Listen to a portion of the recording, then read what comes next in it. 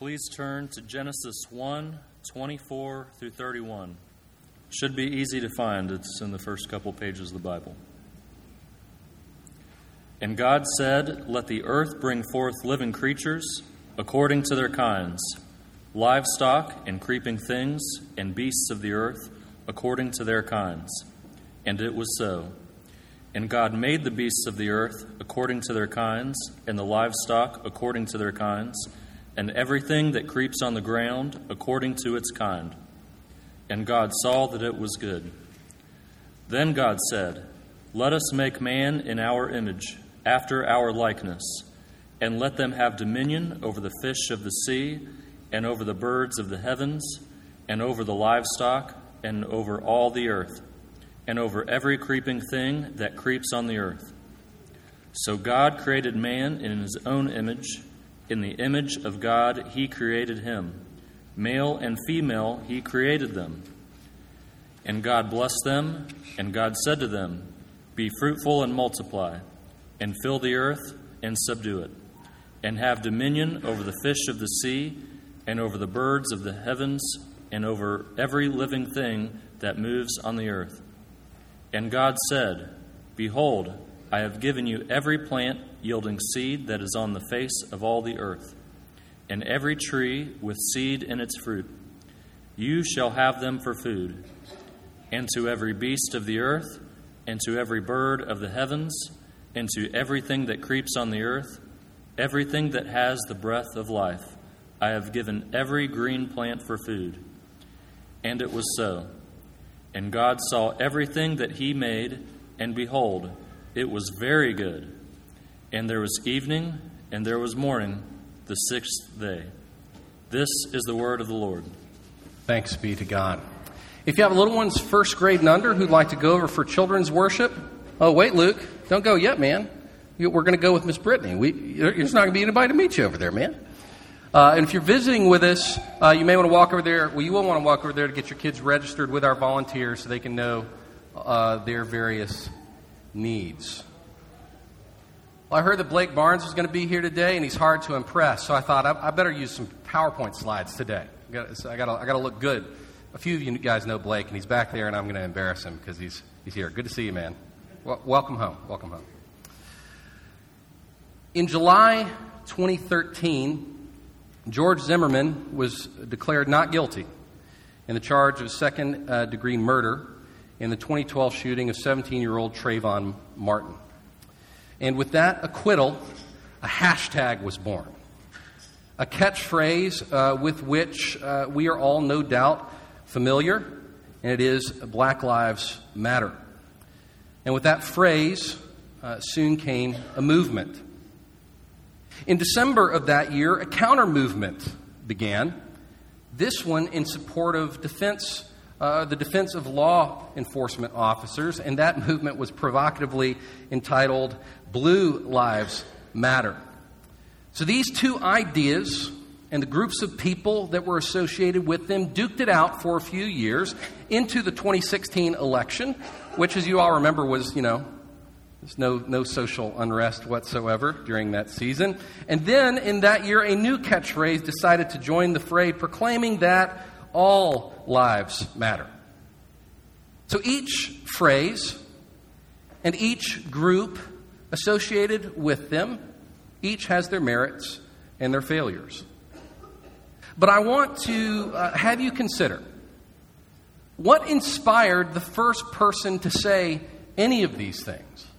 What was it that made a person want to say that Black Lives Matter or Blue Lives Matter or all lives matter? What desire in their guts or in their mind bubbled up so that they felt like they had to say something? I think that desire was a concern for justice. They believed that someone had been killed and justice had not been served, whether Trayvon Martin or a police officer or whomever. That deep within each of these statements was a desire for justice. A human life had been taken. A human life had been devalued. A life that was valuable, and justice must be served. So if I'm going to give these phrases all the benefit of the doubt, That's probably where they started. And most people in our country would say that life matters, that there's something important about human life. And these various movements kind of focus in and trying to say, oh, well, this group of lives is being devalued or is being treated more poorly than they ought. After all, don't we believe that all men were created equal and were endowed by their Creator with certain inalienable rights? We believe that, right? What does it mean? What is a human life worth? What rights are due to each human being? These are hard questions that as Christians we need to have processed. We need to be able to hear our friends and our neighbors and see the signs and the things that they wear and to be able to engage with that in a redemptive way. So for the next 8 weeks, we're going to dig into this question. What's a human? What's a human worth? We're going to take about 4 weeks laying our philosophical and theological groundwork. And then for 4 weeks, we're going to look at some outcroppings of that. How should we be living? How should we be thinking? How should we be talking and interacting? But there's a problem, and this is it. Most people judge the value of a human life by that person's actions or potential. If you like to take notes or space in the back of your worship guide, I won't be saying next blank like I've been doing for way too many years. Instead, it'll just click and it'll be up there and you can write it down. So this is your first point. That's the last time I'll say that. Most people judge the value of a human life by that person's action or potential. Now, I don't know anybody that would be so cold or pragmatic to say it that way, but we operate this way. We judge the value of another person by the things they've done or the things they might be able to do. Let's start with some extreme examples, right? So we need look no further than laws in Europe and the United States concerning abortion and euthanasia. And I know we've had Roe v. Wade and all that. I knew that was coming, and that was part of the reason why we're talking about this now. But let's just dig into some real facts. If you don't think that euthanasia or assisted suicide is something that happens regularly in the 21st century, think again. In the Netherlands, in 2017, 1 out of every 25 deaths was a doctor-assisted suicide. Why? Well, it's a question of actions and potential actions. So if a person is elderly or has a severe health problem or has extreme emotional distress, the question is asked, well, what good are they going to do for society? What good do they have ahead of them, or are they just a drain on society's resources? These questions of actions and potential also come up when you're talking about abortion. This idea that a person's value rests in their actions and potential, it is baked into Western ethics, whether you want to realize that or not. So if a fetus doesn't seem viable, or maybe the child's going to have some kind of a mental handicap, their value is deemed less. Did you know that 60 to 90% of pregnancies diagnosed with Down syndrome are aborted every year in the United States? Additionally, the overall rate of abortion in the United States is 18%. So in the United States, in 2017, 18% of pregnancies, excluding miscarriages, ended in abortion. Now, in Louisiana, that was slightly less at 14%. Now, we sang a hymn of praise, I think last week, in response to the Supreme Court decision. These numbers probably aren't going to change that much. The Guttmacher Institute estimates that abortion will go down only 10% in the United States with this decision. Why are these things happening in our country and around the world? Because we value the lives of people based upon their actions or their potential. And what is the potential of a fetus with a mental handicap? It's judged less. And if a fetus is a threat to a woman's health or financial well-being or sense of security, well, that becomes a very easy decision to make. when we're going by this way of thinking. Now, that's the very extreme side of the discussion. Let's make this a little less intense for a moment. I can see y'all are all nervous already. That's okay. So let's imagine, I've already picked on Todd. Let's pick on Todd again. So let's imagine you go to Todd's house for a dinner party. Todd puts on a great party, and there's someone there that you haven't met. How do you get to know that person? So you sit down with your plate, or you sit down with your beverage, you introduce yourself, you ask their name, and then what do you ask them? I bet you know already. What do you do? What do you do? And he says, well, I'm just wrapping up med school, and I'm about to start my residency. Ah, he says that. You think pretty highly of this guy, right? Now, let's rewind for a second. Let's imagine instead you say, so what do you do? And he says, well, still live with my parents, really into comic books. I've got a great collection. And I'm thinking about becoming a Twitch streamer so I can be a video game influencer. Well, when you compare those two guys, right, you might think more highly of one than the other. Let's rewind it again. Let's imagine that the video game enthusiast is actually 11 years old. Oh, well, that's different, right? And so we feel very differently about this person now. Why do we do this? Because we value people based upon their actions or potential, whether they're realizing their potential or squandering their potential. So yeah, I imagine that all of you are against euthanasia and abortion. But we still judge people to bits based upon their actions and their potential. We do it every day. And how about your view of yourself? What is the measure of a man? How do you value your own life, your own legacy, your name? How many of you, us, struggle with depression because we feel like we haven't fulfilled our potential? We didn't do all we could or should do.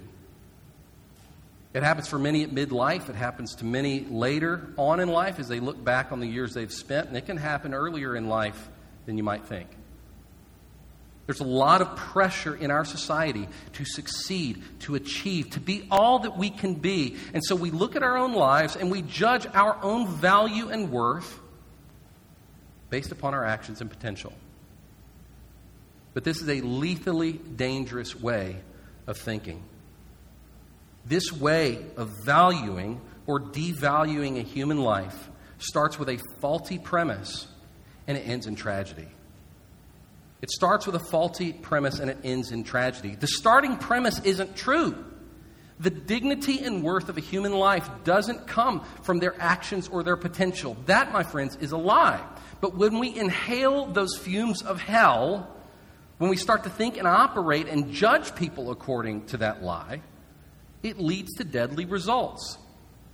We start to pressure ourselves and others to achieve what they can't or shouldn't achieve. We expect ourselves and others to control what we can't or shouldn't control. Why? Because if value is tied to your actions and potential, then what? The people who can do the most, the people who can do the best, the people who can achieve the most, they are more valuable than all the rest. They're above the fray, and they are the ones most to be treasured and heard, and everyone below is worth less because value is rooted in actions and potential. This way of thinking breeds pride.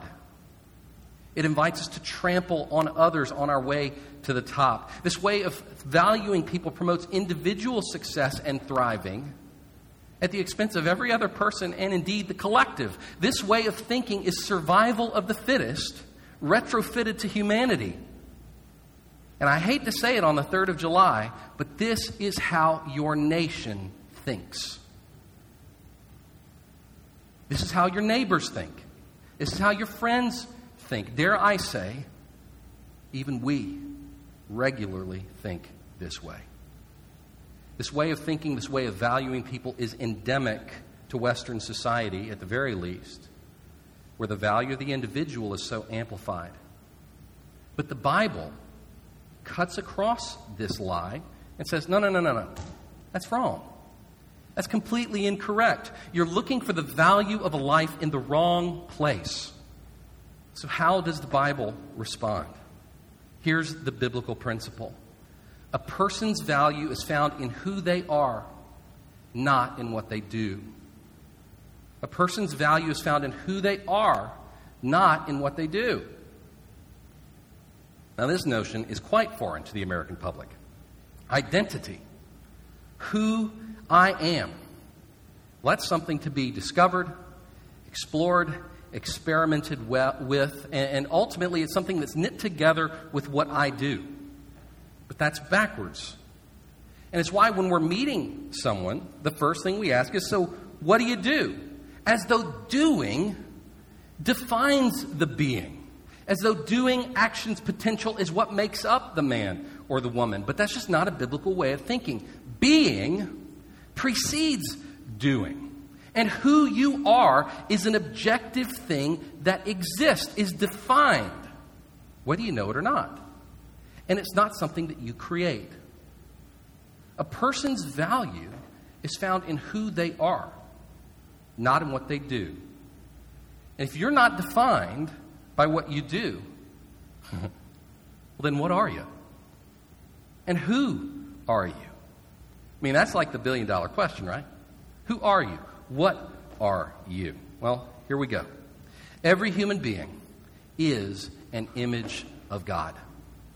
Every human being is an image of God, though incomplete and imperfect. That's what you are.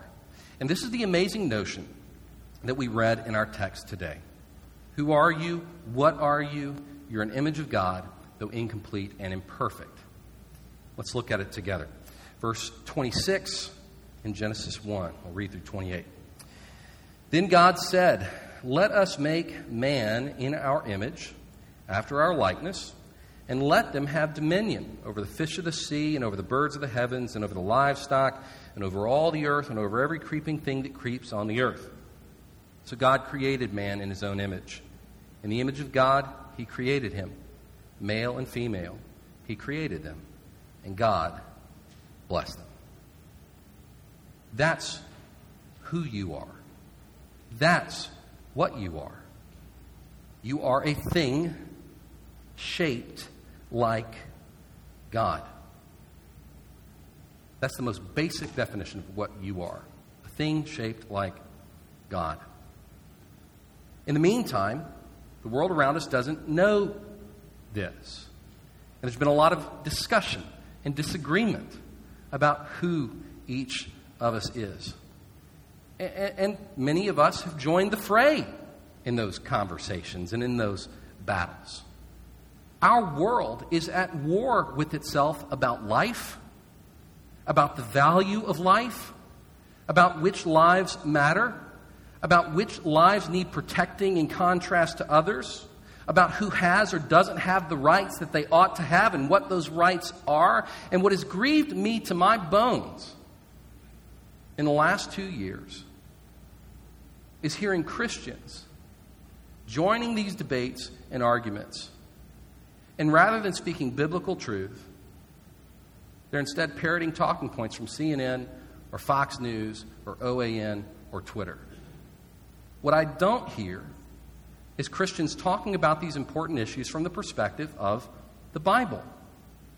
The Bible talks about these issues in a radically different way from the conversations that are happening in St. Tammany Parish. And I'm hoping over the next 8 weeks or so to drink deeply of this idea that you and every human being is an image of God.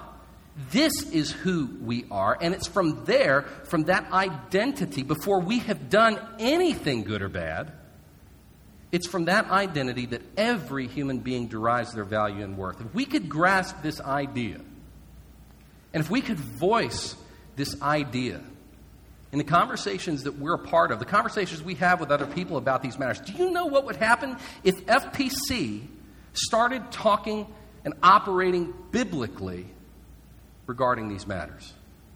You know what we do? FPC, if we start talking and acting differently, we won't fix systemic racism. We're not going to do it. FPC isn't going to solve the problem of abortion in the United States or euthanasia in the Netherlands. But do you know what we can do? We can change the conversation within our families and in our neighborhoods and in our workplaces and in our friendships. And we won't convince everyone of the truth of the Bible, but we'll be a different voice, a refreshing voice, a true voice in the midst of a medley of nonsense and lies. And if we will speak the truth of the image of God into these hard matters, you know what might happen? The people that you know and love might actually find the gospel of Jesus to be not only relevant, but to be the most important message on the airwaves today. But it's going to take just a handful of Christians to have some guts who are willing to say, no, the value of a human life isn't based on the color of their skin or the badge on their chest. A person's value doesn't come from their actions or their potential. Every human being is of inestimable worth, remarkable, unbelievable worth, because they are images of God. Because of that, every human being is worthy of love. So let's chew on this idea of being created in the image of God. So every human being, if you have the DNA of a human in you, regardless of your works or potential, every human being was made by God to reflect or to image forth something about God. Every human being was made by God to reflect or image forth something about God. So every one of us is like a mirror, okay? And let's imagine God is the sun in the sky, right? So when we look at human beings, we're not looking at the sun. We're looking at reflections of the sun. You are a reflection of God. But are we perfect reflections of God? Not a chance. Not at all, right? Not just because of sin, though, but because we're creatures. Even Adam and Eve, before sin came into the world, they were not a complete image of God. And sin only complicated that. So we are sinners and we're creatures, so we are incomplete and imperfect. There's only been one perfect image of God on this earth. Look in your worship guide. Let's think about this. Romans 3:23 says, all have sinned and fall short of the what? Glory of God. Have you ever wondered why Paul said that? Well, of course, Paul. Of course we fall short of the glory of God. We're creatures and we're sinners. Why would we ever expect to live up to the glory of God? Because we're images of God. We were made to reflect His glory, but we've fallen short. Here's another text in your worship guide from Colossians 1. God has delivered us from the domain of darkness and transferred us into the kingdom of His beloved Son, in whom we have redemption, the forgiveness of sins. He, that is Jesus, is the image of the invisible God, the firstborn of all creation. So where we have fallen short as creatures and as sinners in reflecting the character of God, the glory of God, Jesus never failed. He was the perfect image of God. So when you look at Jesus, it's like staring at the sun in a perfect mirror. The glory of God is blazingly complete in Jesus Christ because He is God in human flesh. But when you look at any other human being, you see something less than that. And it's not just because we're creatures, we're sinners too. Our mirrors have been shattered. So while they are warped and distorting because of sin, we can still see glimpses of God in the shadows. And that is where human value and worth come from. The value and worth of a human life doesn't even come from how well a person reflects God. They may reflect God really, really poorly, but the point still stands that their worth is found in the reality that God made them in His image, though imperfect and incomplete. So our worth and our value, the worth of any human being, is not in any way tied to our works or potential. It's all found in this identity that God gave us as image bearers. Now you may think, well, we sinned. Didn't that screw it up? Are we no longer in the image of God? Hold your finger in Genesis 1 and let's flip back 8 chapters to Genesis 9. So kids, what happened in the garden with Adam and Eve? We learned about it this morning. Now, there's only like 4 of you here, but y'all know this story. What'd they do? You can say it, Mike.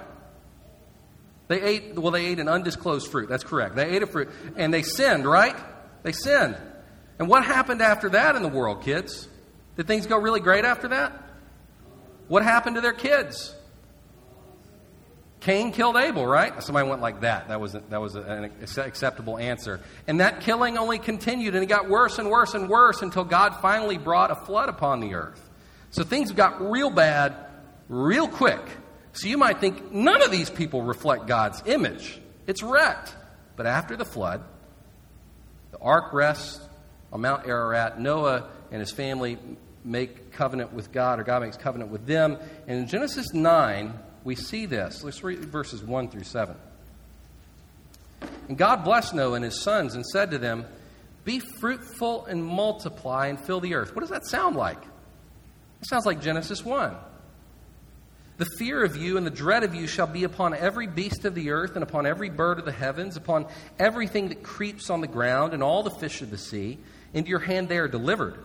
Every moving thing that lives shall be food for you. And as I gave you the green plants, I gave you everything." So some things have changed.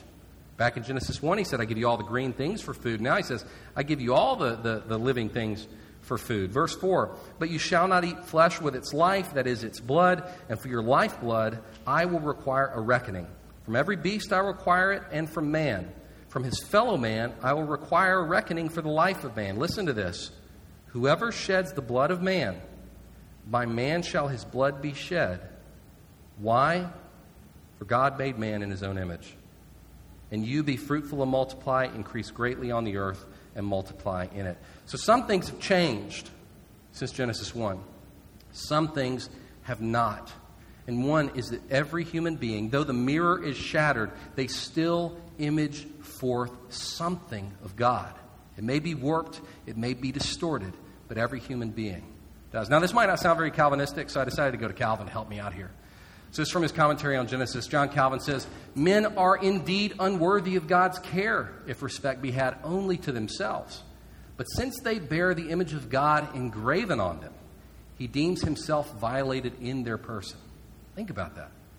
"Thus, although they have nothing of their own by which they obtain the favor of God, he looks upon his own gifts in them and is thereby excited to love and to care for them. This doctrine, however, is to be carefully observed, that no one can be injurious to his brother without wounding God himself. Were this doctrine deeply fixed in our minds, we should be much more reluctant than we are to inflict injuries." What is it about a person that gives their life value? It is the image of God in them. Now, what about God is reflected in every person? Well, we're going to dig into that next week. And we're going to start to paint the picture that we've only begun to sketch today. But where I want to leave you today is with this idea. Every human being carries a divinely derived dignity and worth, whether they realize it or live it out. Every human being has a divinely derived dignity and worth, whether they realize it or live it out, which means we probably need to change how we view people. We're so trapped by the world's way of thinking that value is produced by actions or potential, but it isn't. You aren't what you do.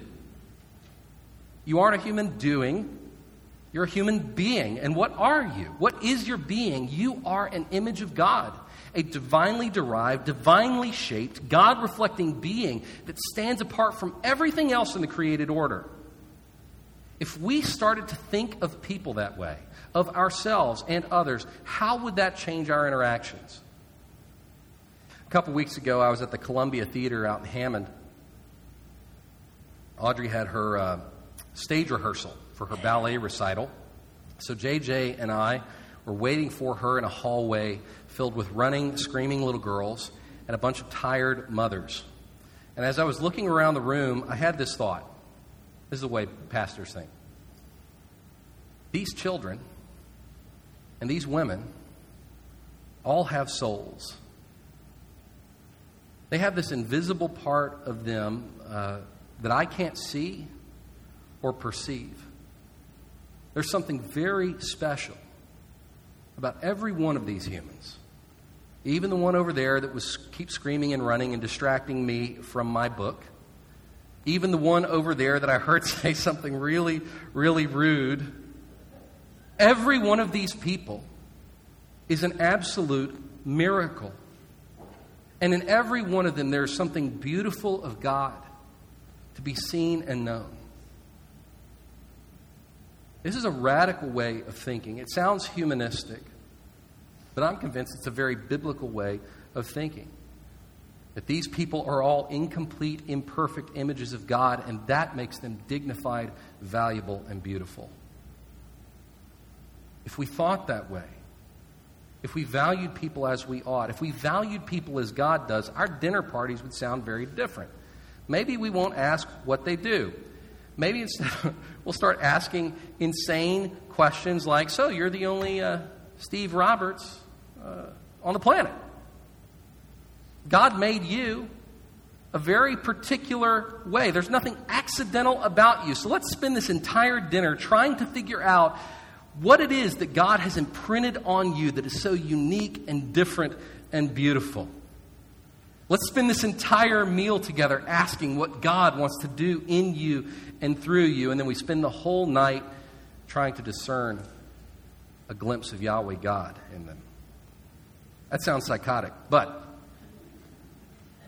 what if we loved our spouses like that? What if we treated our kids like that? What if we talked to our friends and our neighbors and our coworkers and our enemies with this kind of transcendent awe, something that borders on worship? And what if we viewed ourselves this way? That we're not defined by who we think we are, by what we've done, how we failed or succeeded. We're defined by one thing: the image of God imprinted on us by a master craftsman. Well, this is just the beginning. I realize you probably have a lot of questions. That's kind of the point. We're going to spend 8 weeks or so unpacking this thing, and it's going to be a wild ride. But my hope is that we change how we relate to other image bearers. That you'll change how you talk about other image bearers. We live in a world that doesn't get this, that doesn't believe this. Democrats don't get it. Republicans don't get it. Independents don't get it. No social group or spectrum gets this. This concept of humanity is a different thing, a God thing, a Bible thing, and it's a gospel thing, which we'll see. And if you and I could grab a hold of this truth and live into it, we would be the weirdest people in town. And we'd be a breath of fresh air in a toxic wasteland of lies. Are you tired of the smell of this place yet?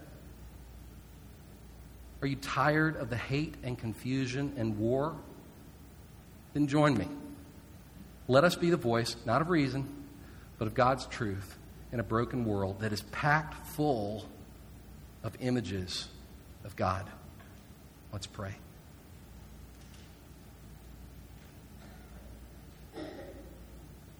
Oh God, how far we have fallen short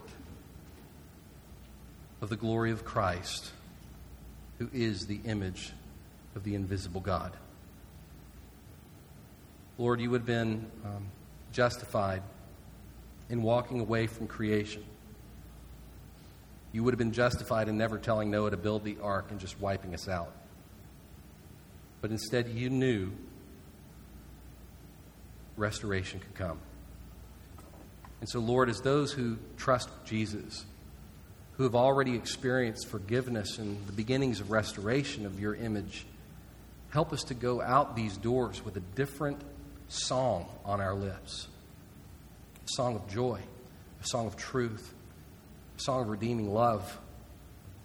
Because there are so many people in this world who are hurting and who are at war with each other and with themselves over these very difficult issues.